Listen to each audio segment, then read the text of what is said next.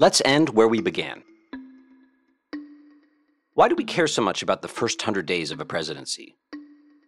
Why did this term, the first 100 days, become a historical cliché? We know there's nothing special about the number 100. If humans had evolved to have different numbers of fingers on their hands, we might focus on the first 64 or 128 days. What we care about is the early days.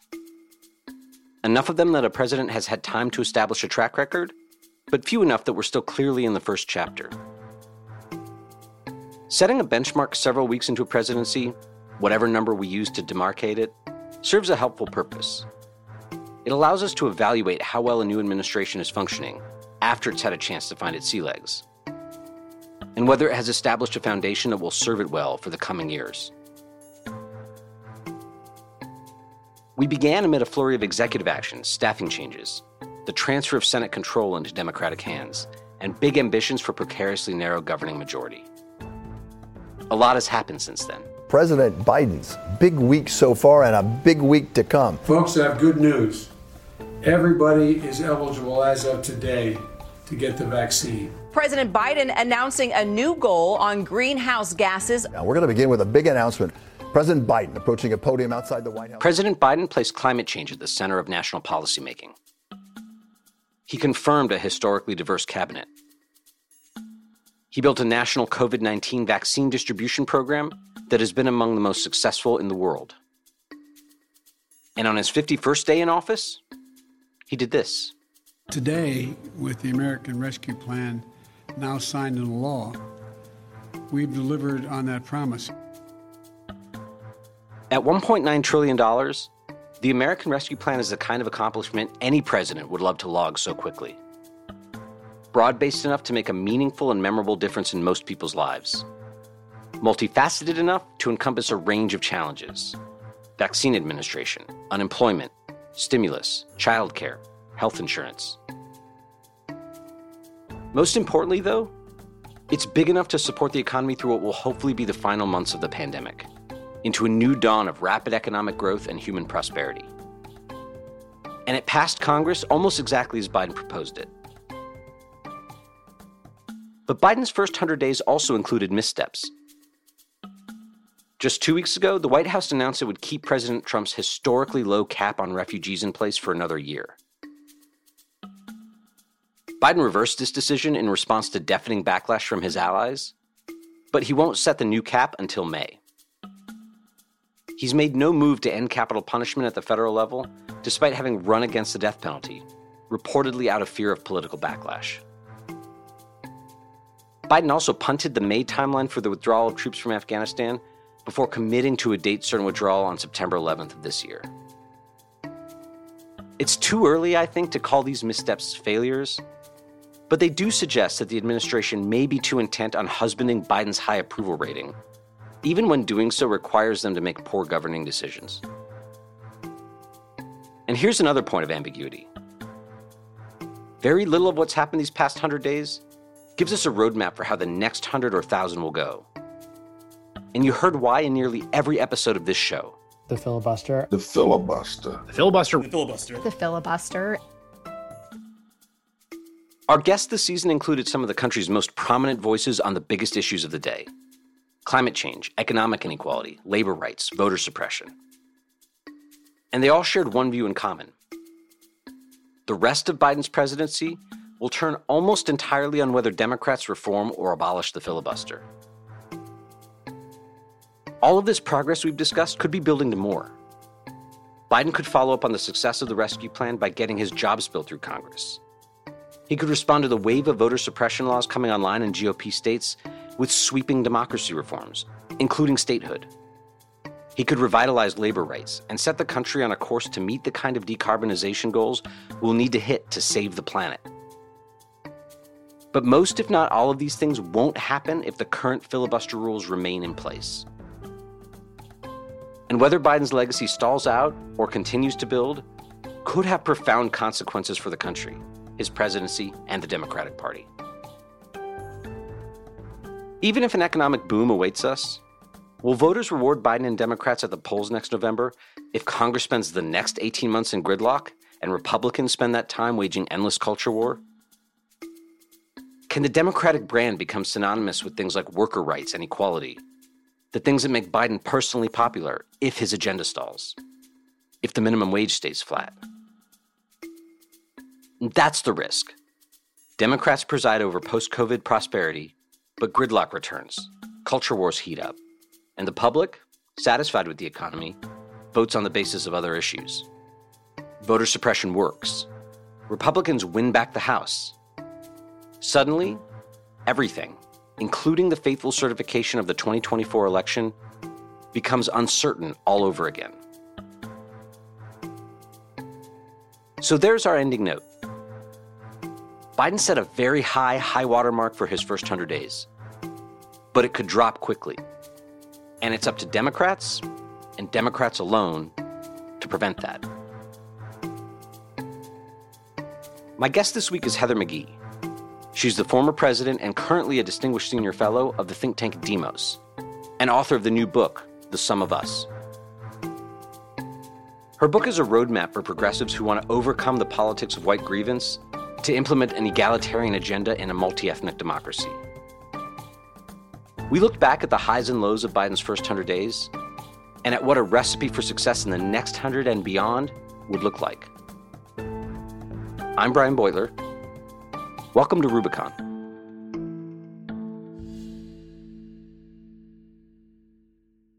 It's so great to have you on the show. Good to be with you, Brian. So let's start with the look back. First, I want to know what has exceeded your expectations since inauguration and what has disappointed you, but there's a catch. You can't include the vaccine rollout or the American Rescue Plan. The whole plan. We can't. Just the two biggest obvious successes, like we're not going to talk about them yet. Okay, great. Well, what has exceeded my expectations has been the degree to which President Joe Biden, who is someone who was not always a narrative or intellectual leader on issues of race and racism, much less public policy, has nonetheless, with actually great deftness, managed to weave in calls for racial equity and an understanding of how public policy has created the disparities we see today through most, if not all, of his public pronouncements and executive orders and fact sheets. It really reads like the people on his team are very much kind of moving past a sort of willful blindness or a color blindness about the extent to which the government has been responsible for creating the inequities in our society. And that is absolutely exceeding my expectations. Okay, and give me one area of policy, anything where you think they should have dialed it up a bit. They didn't really nail that one. Well, I think that the Biden administration, the Democratic majority in Congress, owe their power today to grassroots movements that kept some of the most marginalized people in our society taking Herculean acts of citizenship over the past, 6 years, 8 years. And the Fight for 15 is obviously one of them. If you're making less than $15 an hour, you're living below the poverty wage. But that may not be in your American Rescue Plan. No, I put it in, but I don't think it's going to survive. It is a movement that has asked so much of some of the people with the least to give in our economy, and they have done it over and over and over again, striking, marching, testifying, changing consciousness, and to not move mountains, to force sort of the maximum pressure on the Democratic caucus to deliver on a $15 minimum wage when the polling was with them, the movement was with them, the campaign promises were there, was, I think, one of the biggest disappointments that, is going to reverberate for a long time until it's fixed. So the reason I set this up that way is I think, generally speaking, what we've heard on this show is you get the pandemic and the rescue plan are the two biggest things that have happened Mm-hmm. in the first 100 days, and I think with a broader sense of relief that there's a competent government again. His nominees have been generally very good. They're executing at a high level. Climate change is woven into the calculation of everything they do. And so that's been great. Then the rescue plan put obviously lots of points on the board because of how it came together, how big it is, how good of a bill it is. But it also gave clarity, I think, to an economic vision that a lot of his critics found surprising, right? Having a president who's willing to say that we can't do too much here. We can do too little. We can do too little and sputter. But again, we had Mike Consul on, and he emphasized how things like full employment matter a lot more than just worrying about the deficit, that it does reflect a real change this time. And I think that's really important. So these are just huge pillars of change, but they're also kind of unique. So even though they're these big successes, it's hard to know what they telegraph about how things will go in a non-crisis environment. It does, yeah, absolutely. And I think that from my conversations with folks in the administration, just from what I've observed as an ordinary citizen, they're planning to continue to use a crisis footing because they're naming inequality and racial injustice and the crisis of our democracy, the corruption in our democracy, as crises. And that's a good thing, because I would agree with the administration that those issues are at a crisis point. Heather rightly points out that corruption in government is at a crisis level. And one of my personal disappointments with the Biden administration and the democratically controlled Congress is that they haven't signaled that they will rigorously and unapologetically uncover all of the corruption during the Trump years. You may remember author Ruth Ben-Ghiat from our 4th episode. She cautioned that Italian lawmakers paid a hefty price when they chose to ignore ousted President Silvio Berlusconi and all of his corruption. And he bears a striking political resemblance to Donald Trump.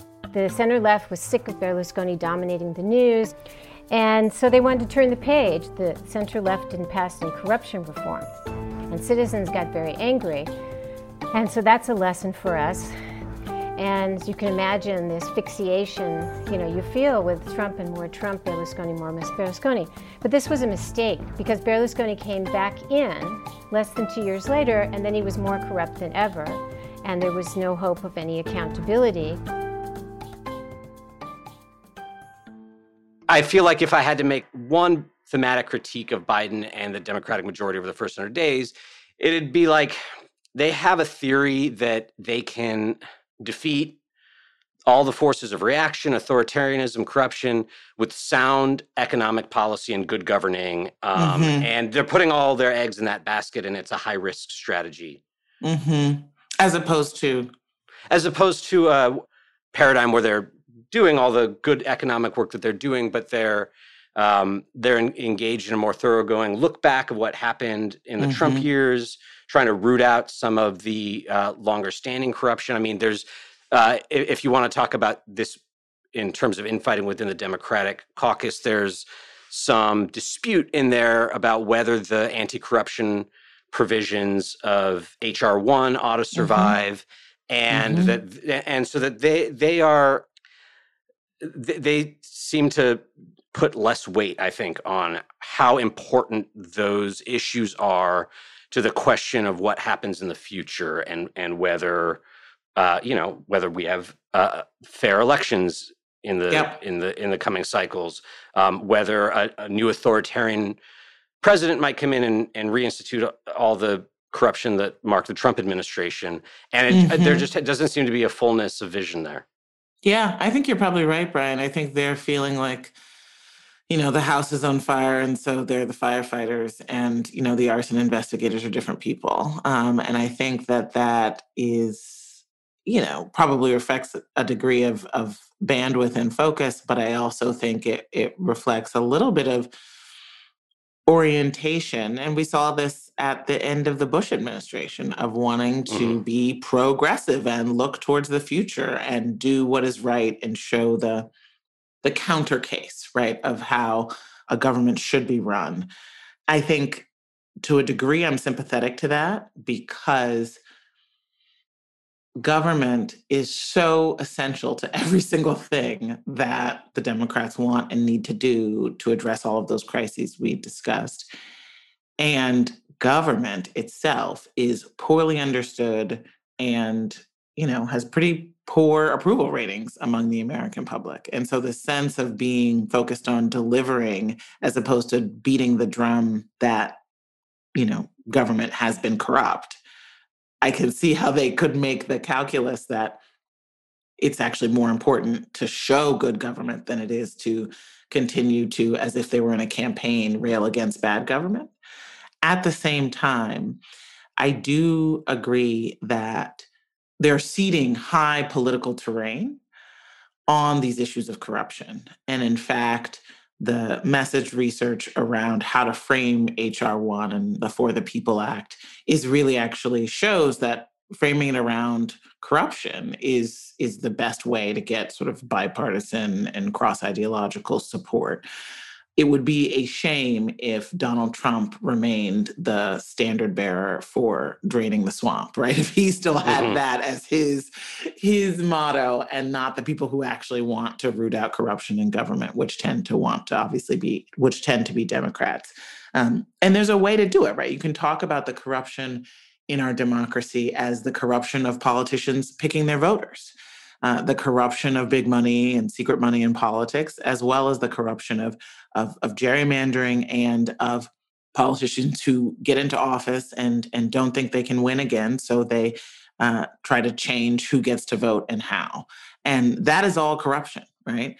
And I agree with you on the basic point that, that is high political terrain. It has always been as long as I've been alive, and it will continue to be. And so we can't, take our eye off that ball, that we need to be able to, both in the policy and the substance and in the messaging, remember the way people of all ideological stripes feel cynical about their government and want someone to come in and clean house. One thing that's been dogging me about this episode specifically is sort of how to temper what I think is totally valid enthusiasm for how things have gone so far with the murkiness of what comes in the next 100,000 days. So the two most consistent things we've heard from our previous guests are, one, basically how pleasantly surprised they are by how Biden has done out of the gate. I've been kind of surprised. It's kind of been refreshing to hear how he sort of found a middle ground. My expectations were real high on climate, and I just think they're really doing well. I would say, I have been pleasantly surprised. I think Biden has actually been... So I was surprised he really went there on the policy. And the other is that all the high-mindedness and righteousness in the world isn't going to amount to much if after the first 100 days, his agenda dries up because Democrats can't bring themselves to get rid of the filibuster. Yes, that's right. That's exactly right. I agree. So if you had asked me after Barack Obama's first 100 days, how did he do and where things are going, I'd say, he did a lot. There was the Recovery Act and Lilly Ledbetter Act and a whole bunch of other bills. And now they're going to do financial reform and they're going to do healthcare reform, and it's going to take some amount of time. But he's off to the races, and we can see pretty clearly where they're going and what it will take to get there. And with Biden, I don't have any sense at all because he doesn't have the same kind of majorities. There's one vision of the future where they get it together, get rid of the filibuster, and do a whole bunch more stuff. And then there's another realm where maybe they get one more bill through because they use budget reconciliation, or maybe they don't do anything at all. And I don't know how to weight those two possibilities.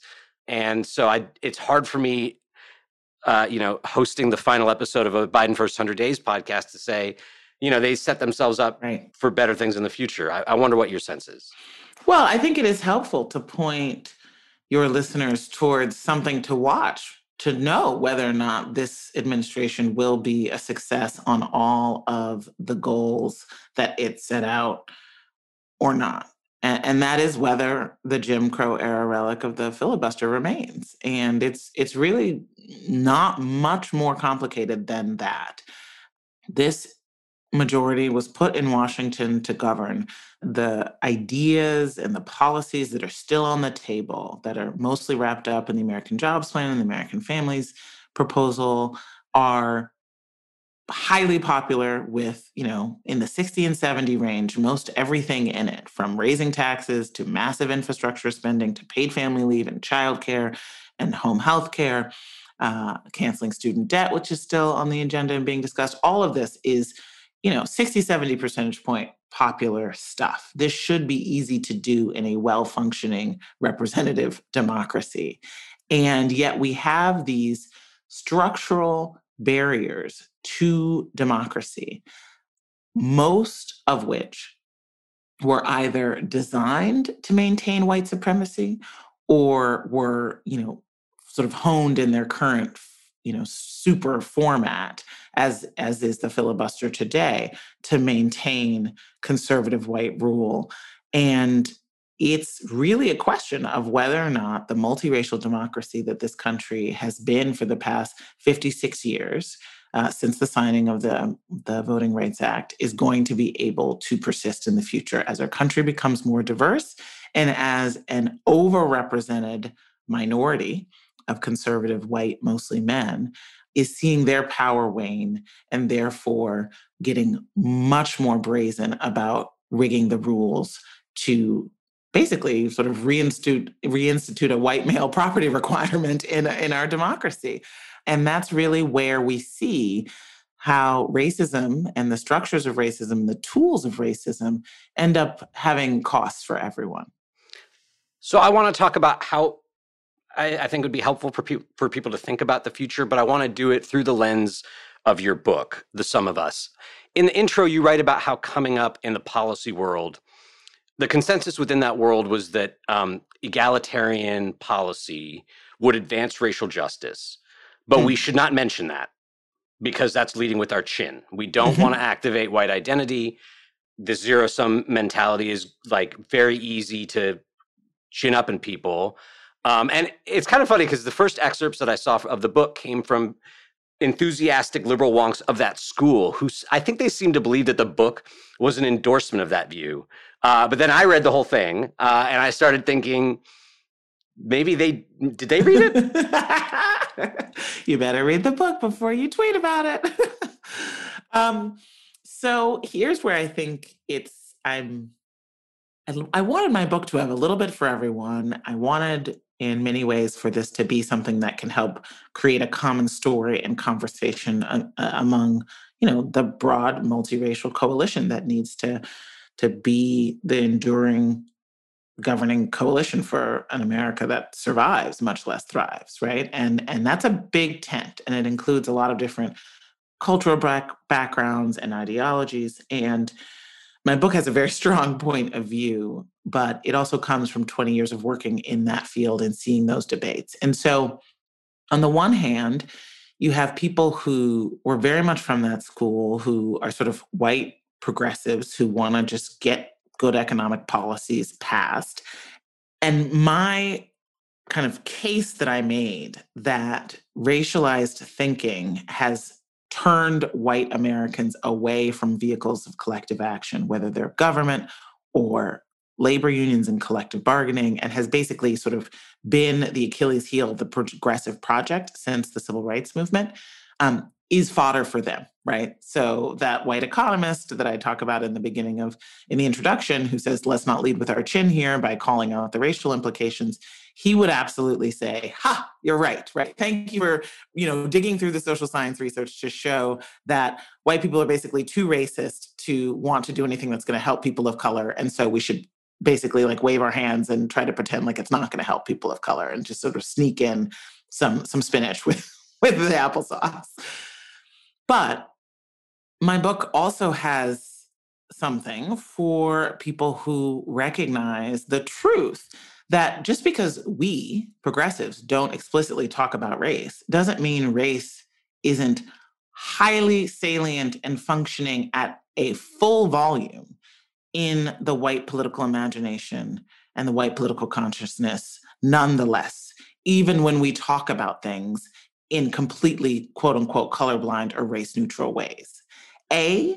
Because of the way that Americans of all backgrounds live in a highly racialized and highly stratified society. And B, most importantly, and sort of with increasing ferocity, it seems every year, the right wing is telling them that everything that the Democrats do is about race. And it's not because of what we've done. They've been saying this since Nixon, right? They've been saying this since Lyndon Johnson signed the Civil Rights and Voting Rights Act, and the party became the Party of Civil Rights. And so there's this sort of damned if you do, damned if you don't. And I try to offer a different way forward, both on the level of what story we need to tell and in the level of what policies we need to embrace. Here, I tried to kind of write out a 2-sentence upshot of the book. Okay. We'll see. I could use one. Well, also tell me if I missed it, because it's a whole book and this is just a couple sentences. But it goes something like, you can't trick a critical mass of white people into joining a multiracial, small d Democratic coalition by talking about broad-based economic and political reforms in totally deracinated terms. You have to both, as you put it, call people to their higher ideals and then persuade them that there's a world of cross-racial economic solidarity that will be better for them than the zero-sum world. And that's the challenge. Great. Good enough. Okay. So that thesis strikes me as posing a daunting kind of communications challenge, where you stipulate on the one hand that many white people find the zero-sum story seductive, and that it doesn't take much, actually, for Republicans to activate white identity. And yet you posit that you can't create the unbeatable multi-ethnic coalition that we all kind of want to see without being pretty explicit about the racial implications of progressive policy.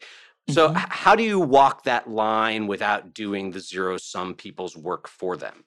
So thankfully, we at Demos, in partnership with a whole bunch of allies in the movement and co-chaired by Anat Shenker-Osorio and Ian Haney-Lopez, did the work and did the deep research starting in 2017 and then actually ongoing to this day at the grassroots level across the country of people who are using this on the doors and testing it in communities and on different fights across the country.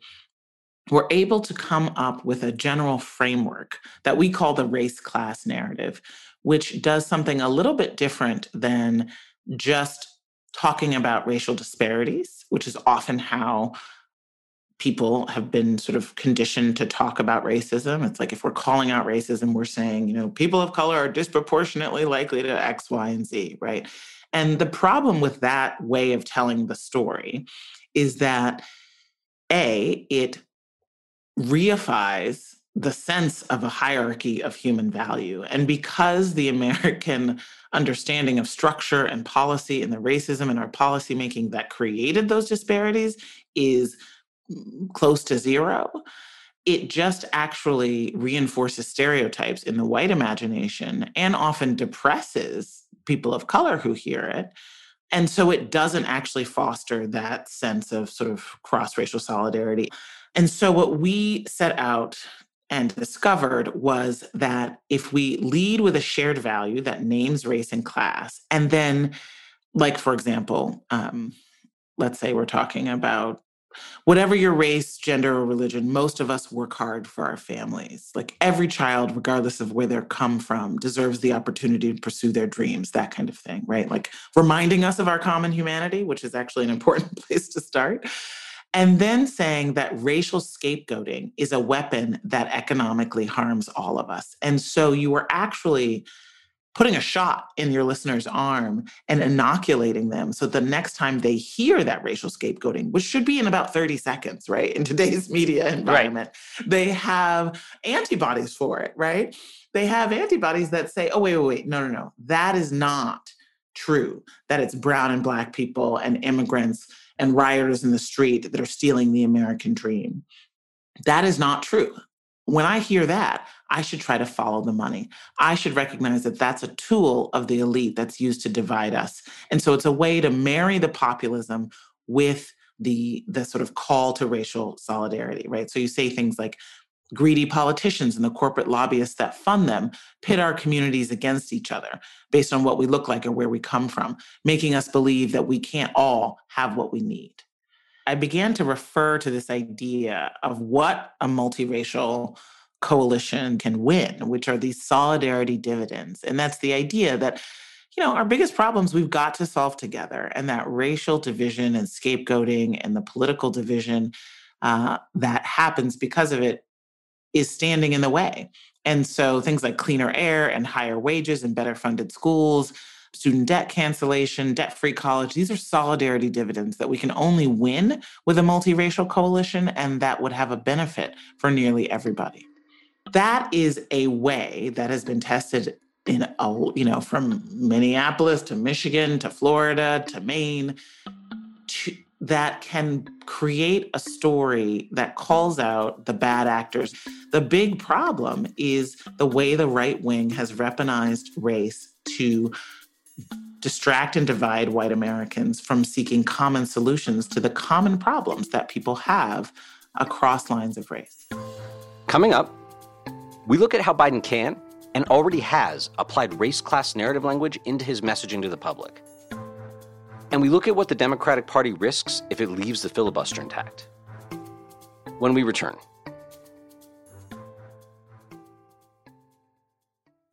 Rubicon is brought to you by Bev. Bev is a female-first canned wine brand that was founded to change not only the way a product is consumed, but the way an industry and culture have operated for generations. Bev's mission is rooted in taking charge of your choices and responsibilities and giving voice to those who have been historically silenced. In a male-dominated industry, Bev is breaking norms and creating something from the female perspective that is approachable, fun, and consumer-centric. They have 5 varietals: Rosé, Sauv Blanc, Pinot Gris, and Pinot Noir, as well as a limited edition extra fizzy sparkling white wine, which I'll be drinking to celebrate the end of Season 2 of Rubicon. Their wines are dry, crisp, and a little fizzy, super refreshing and delicious. They have 0 sugar and only 3 carbs and 100 calories per serving. Perfect for New Year's goals like cutting back on sugar or drinking. Bev makes it easy to have a glass of wine and not overindulge. The cans may look cute and tiny, but each can is a glass and a half of wine, perfect for when you don't want to open a bottle of wine just for yourself. A 24-pack is equal to 8 bottles of wine, and their 4-packs are great for gifting, hosting, and socially distant hangouts. Bev ships straight to your door, and shipping is always free. We've worked out an exclusive deal for Rubicon podcast listeners. Receive 20% off your first purchase plus free shipping on all orders. I suggest trying their best-selling Ladies' Night Variety Pack so you can check out all of their delicious varietals. Go to drinkbev.com/Rubicon or use code Rubicon at checkout to claim this deal. That's drinkbev.com/Rubicon. This episode of Rubicon is brought to you by Cariuma, the sustainable sneaker brand creating cool, seriously comfortable kicks in a way that's better for you and the planet. Style and sustainability go hand in hand with Cariuma. From day one, they've been doing things differently, from partnering with ethical factories to sourcing low-impact natural materials, even designing their own single-box carbon-neutral shipping program. Cariuma's 100% vegan EB sneaker, made with bamboo, sugarcane, and recycled plastics, recently had a waitlist of over 20,000 people. They also have a high-top version, which is water-repellent and offers a snug fit with ankle support. Now the EB family is growing by 1. The new EB slip-on has the lowest carbon emissions of any sneaker currently on the market, 3 times less than the average pair. The EB slip-on pairs their lightweight, perfect-fit bamboo knit with the comfort and ease of a slip-on. They're even machine washable. Slip them on to wander miles or just to grab the mail. Cariuma pioneered a unique knit technology to create the EB slip-on and its siblings, spinning fibers from sustainably harvested bamboo and recycled plastic bottles. When bamboo is cut from the stalk, it's capable of regenerating without harming the soil or the plant, just like cutting grass in a field. Speaking of which, you know the feeling of walking barefoot in the grass? That's what inspired Cariuma to custom design their vegan insoles, made with a memory foam cushion, cork, and mimona oil. For every pair sold, Cariuma's reforestation program plants a pair of trees in the Brazilian rainforest, where over 20% of the forest floor is gone. Cariuma ships fast and free in the US and offers worldwide shipping and 60-day free returns. They use single-box recycled packaging for a carbon-neutral delivery to your front door. And, for a limited time, Rubicon listeners can get an exclusive 15% off your pair of Cariuma sneakers. Go to cariuma.com/Rubicon to get 15% off. That's cariuma.com/Rubicon for 15% off, only for a limited time. Welcome back to Rubicon. My guest is Heather McGhee. She's the former president and currently distinguished senior fellow of the think tank Demos, and author of the new book, The Sum of Us. In our last episode of Season 2 of Rubicon, we're evaluating the first 100 days of President Biden's presidency and the high expectations everyone has for his next 4 years. Before the break, we were talking about the race-class narrative, which Heather co-developed to help Democratic candidates talk to their voters about shared values. I asked Heather how she would apply the race-class narrative to an issue that a lot of you took interest in this season, student debt. In our 6th episode, we talked to writer Matt Yglesias about whether President Biden would fulfill his promise to forgive at least $10,000 in student debt. At the time, Matt was worried about potential fallout.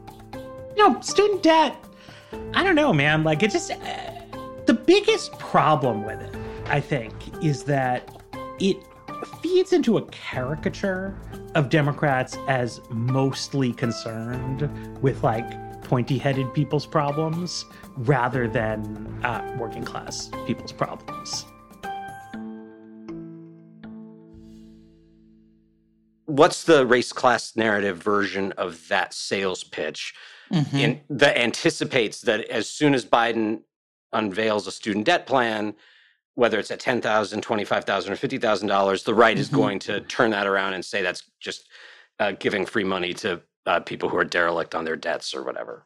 So I think, as I said, you start with the common value, right? The idea that the greatest dream of every family is to see their kid, surpass them and have a shot at the American dream. And we all know that college is the ticket to the middle class.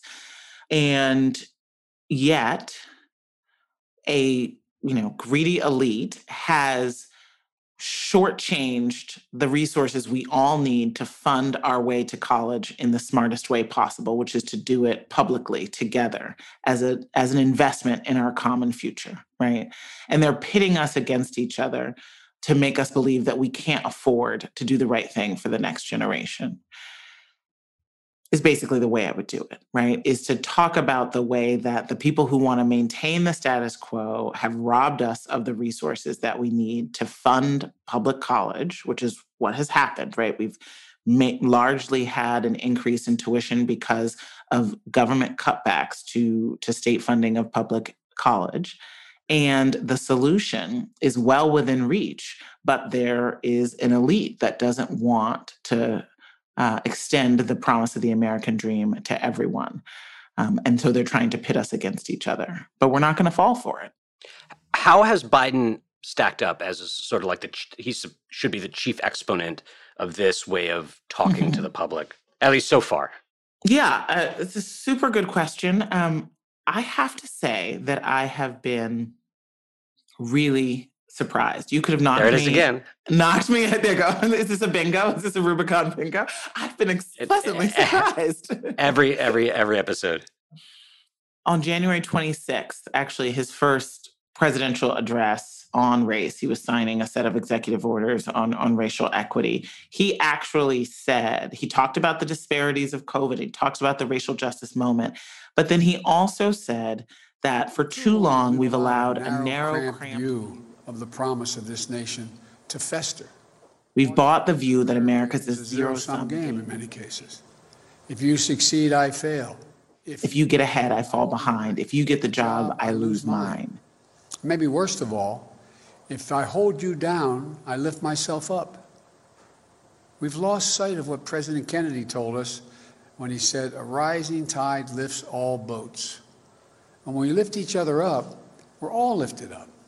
And then he goes on to say that, of course, if we have racial equity and if communities have what they need to thrive, won't it be better for all of us? Does anyone doubt that the whole nation will be better off? Just imagine. Instead of denying... Now, as someone who just wrote a book about this, who, I didn't know whether or not anybody in the White House had read it by January 26th, it was extraordinarily gratifying to see, because I think it is deeply dangerous as a country that is trying to knit together a multiracial demos, right? A multiracial people, a citizenry that see themselves in one another. For us us as progressives to keep the aperture about racism so narrow that we inadvertently reify the zero-sum paradigm of racial competition, the idea that is predominant in white folks' minds because it has been sold and marketed and packaged by elites generation after generation, that progress for people of color has to come at their expense. And so the more that we can tell the truth about the way that racism has been so predominant in our policymaking and our politics that it has distorted our ability to solve big problems. It has, as I talk about in the book, drained the pool of public resources rather than have an integrated set of Americans who benefit from public goods. I think the more that we do that, the more that we are taking the gas out of the right wing's desire to immediately have white Americans look at, well, what's it going to cost me? And why do they get this instead of we get this?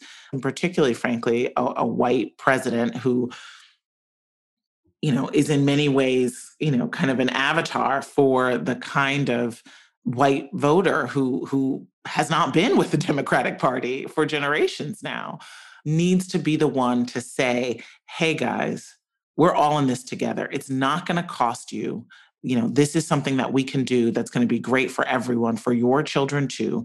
Don't believe, I don't know what folksy word he would use about, the Black community would call it like the okie doke. He has that malarkey word. That's a bunch of malarkey. Exactly. Don't believe the malarkey, that your greatest enemy is, the struggling Black family down the street, as opposed to the boss that's cut your hours and shipped your job overseas, So here's how I tie these themes back to the future of the Biden presidency. It seems to me that proving the concept of the solidarity dividend requires a world where change is happening. Yes. Right? Like whether it's healthcare or voting rights, you need tangible popular change to happen to demonstrate to the white voters you were just talking about that what's good for Black and brown people is also good for them. You need the change to happen, but you also, ideally, you want it to be coming from Democrats, right? So that people know that one of the two parties is the one that improved their lives. I think about these minimum wage referenda that pass overwhelmingly, or even in Florida, the felon reenfranchisement initiative that passed overwhelmingly. These initiatives pass on ballots where Democrats lose. And I feel like unless the change is coming from Joe Biden and the Democrats, you're going to have a hard time connecting in people's mind that the Democratic Party is sort of synonymous with those things. They're sort of, you want them to see the whole party the way they currently see Joe Biden. Does that make sense? Yeah, absolutely. I mean, yes, we need Democrats to get credit for and make lasting, durable distinctions with the Republican Party on, is your life better because of what we've done in power? And that's why I think things like Joe Biden signing a piece of paper and wiping out tens of thousands of dollars of student loan debt is a pretty BFD.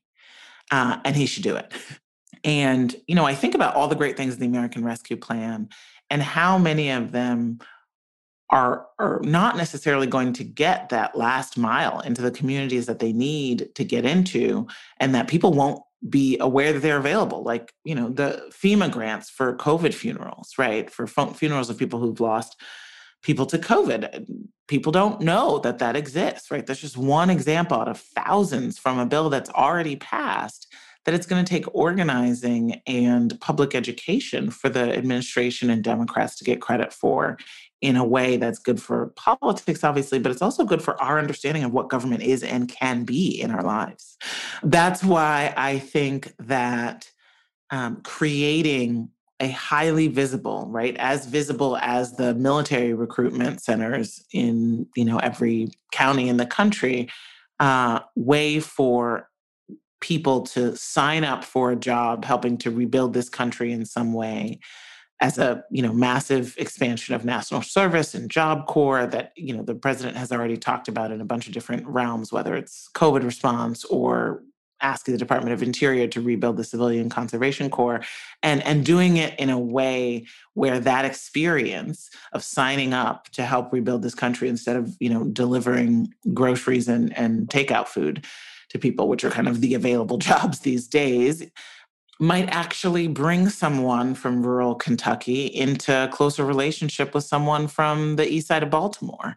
And that these kinds of big marquee experiences, there's a reason why I'm sort of talking about things that like young adults can do, I think are the opportunity that the Biden administration has to be firmly associated the same way that FDR and the Democrats were with the New Deal, with these things, these life-changing benefits. And I think it's fully within the power of the administration, but it takes organizing. So you mentioned student loan reform again. You mentioned this provision in the bill that already passed. What do you see happening if this rapid pace of change that we've seen over the first 100 days cannot continue because of the filibuster? I think that the cynicism of the most engaged parts of the Democratic base, and I don't just mean, people who are very online, but I mean people in the movement for Black Lives and people in the fight for 15 and people in the fight for the reunification of families, students and young people who have organized at a record rate and turned out at a record rate. If they don't begin to see their core demands met, then I think we have a really terrible midterm. So I think in many ways, the Democratic fear of getting rid of a minority veto for fear that they won't be able to use it when they are again in the minority is a self-fulfilling prophecy, right? The most likely thing to put the Democrats in a minority in the future is letting the filibuster stop them from doing what people elected them to do. I think that there are some people who think or hope that it won't really matter much what happens between now and next November if there's a booming post-COVID economy.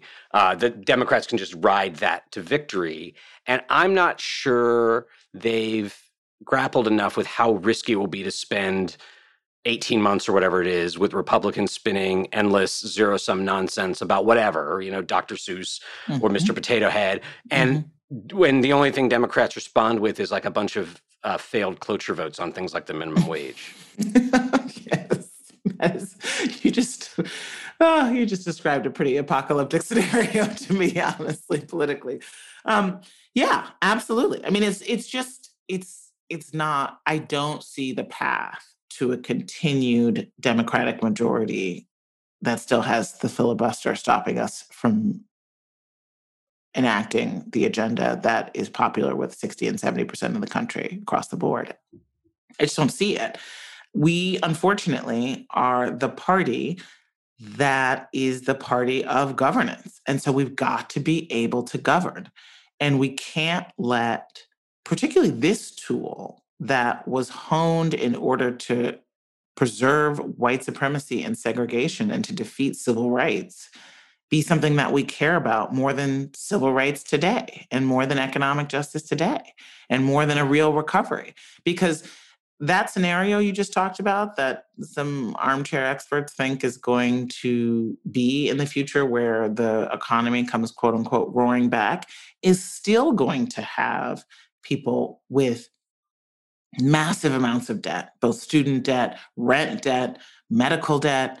It's going to have usually a 2-to-1 unemployment rate, Black to white. It's going to have Black and brown families having less than a quarter of wealth for every dollar owned by the average white family, and Black college graduates having less wealth on average than white high school dropouts. It's still going to have people being paid too little for their work and not enough opportunity to advance and to have the basic needs of running a family, from childcare to healthcare to costs of transportation and housing and higher education, met in a way that is affordable and efficient, which is to do most of those things publicly. All of those things, even if our unemployment rate writ large is lower, even if our GDP and the stock market is spinning upwards, we're still, like, without the things that a filibuster stops, we're actually going to still have about 40 to 50 million Americans who are desperately economically stressed. And that is a massive problem because Democrats will have very little to show for as a response to something that remains profoundly compelling, which is if it doesn't matter who's in office for your wallet, then how about it matters who's in office for your sense of self-worth, for your sense of belonging, for your sense of status, for your sense of who's in charge and whose side they're on. And that's where we talk about the psychological wages of whiteness, right? Where these symbols of status matter more than actually having healthcare. And the more that Democrats concede to process, right, to legislative process in stopping us from delivering the material gains that working families of all backgrounds desperately need, the more we are open to the next phase of Trumpism. It's almost like there's an analogy between the need to convince people that whatever their intuitions tell them about racial division in America, that there's positive sum to be yielded out of cross-racial solidarity. There's a similar kind of like intuitive thinking in politics that once you've won power, you should not wield it as much as possible because you need to sort of husband this political capital. And if you go out and do things, you're spending it down. Mm-hmm. Where everything we have discussed thus far points to this idea that in order to build a coalition that will sustain Democrats through big headwinds coming in future elections, they need to build political capital by spending, almost like there's a positive sum to be gained from going out and doing all the stuff they're scared to do. Yeah, it's not spending, it's investment. Right. You're investing your political capital and it's having dividends. Solidarity dividends, right? Right? Absolutely. I mean, listen, we can make it very simple. Make people's lives better. We've tried in a bipartisan way to leave it to the quote unquote market, which is just leave it to the whims of rich people for 50 years now. And pretty much every single lever of quality of life has gone down. It is now time for the party that wrote the formula for broadly shared prosperity and that created the middle class in the New Deal era to get back on the job and make people's lives better. And don't apologize for it, right? I mean, what's the point? What's the point of having power if you can't use it on behalf of people? It's funny because I think the people who get this best are actually Republicans. Like, there's a reason they have decided that the right thing to do every time they're in the minority is filibuster the hell out of it. Mm-hmm. And I wonder if Democrats ever think, like, I wonder why Republicans keep trying to stop us. Like, what is the reason? What are they so scared of?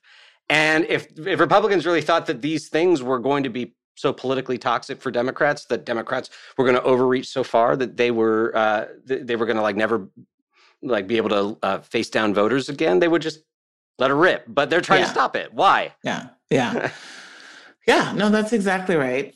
You know, I think there is, so to that point, my concern in many ways about Democrats not fighting hard enough to govern beyond the rules of reconciliation is that many of our most active supporters will grow even more cynical about whether Democrats in power really care about their healthcare costs and really care about their student loan debt burdens and really care about the crisis of police brutality.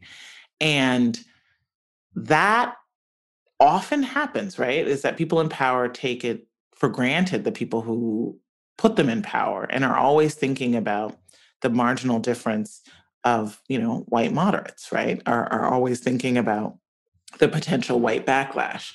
And I just don't think that is going to work. I believe that the crucible of the Trump era, the crises of inequality and climate change and the corruption in our democracy and racial injustice and structural racism have fundamentally changed the American people and the Democratic Party in ways that have created a new political calculus. And it's beautiful to have a president who is such a deft politician in many ways that you see those changes and the opening of possibilities in where he has moved ideologically and in terms of his ambition. Movements have made this moment for the Biden-Harris administration, and a reckoning with who we are as a country and the extent of our cruelty, the extent of racism in our politics and policymaking has awakened the hearts and minds of tens of millions of Americans who want to be part of a permanent multiracial, anti-racist governing majority in America. And it is that coalition that waded through high water in November and January to do the impossible against a rigged system of gerrymandered districts and a Senate that is completely built to keep minorities in power in the face of a multiracial democracy. And yet here we are with this moment to rewrite the rules of our economy and our democracy to make the American dream more possible for everyone. And I don't think you can put that surge that has happened in consciousness that was awakened not only by the murder of George Floyd and Breonna Taylor and Ahmaud Arbery, but also by the pandemic and the experience of feeling in a visceral way that, frankly, I don't think most Americans had ever had to feel, which is that we need each other, that there is such a thing as society, there is such a thing as government, and that we'd be willing actually to change our lives all the way around in order to protect our neighbors. And all of that has created the conditions for the kinds of politics at the state, local, and national level that we haven't seen, certainly in our lifetimes. I think we're there. I think that the American Rescue Plan and the COVID response has been a massive refilling of the pool of public goods.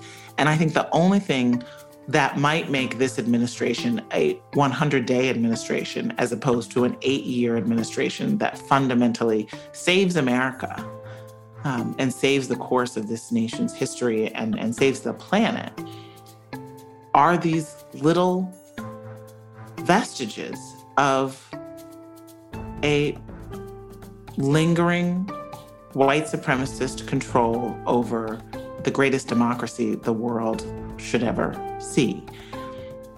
The filibuster, the type of voter suppression and corruption in our democracy that is being waged by a party of the minority over a multiracial democracy. We can get rid of those things. We can rewrite the rules to make democracy real in this country.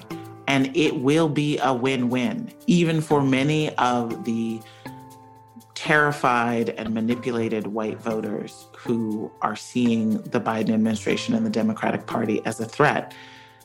It will be a win-win if we get out of our own way and do what we know to be the right thing to do and just have the courage of our convictions to do it. I keep coming back to this same basic idea, too, that the reason to hope that they will do these things is almost because they must. There's no other way out. That's right. All right, I'll leave it there. Heather McGhee, thank you so much for joining us on Rubicon. Thank you, Ryan. Good to be with you. Thank you for the show. Rubicon is written and hosted by me, Brian Beutler. It's produced by Andrea Gardner-Bernstein. Veronica Simonetti is our audio engineer. Production support from Olivia Martinez. Thanks for listening.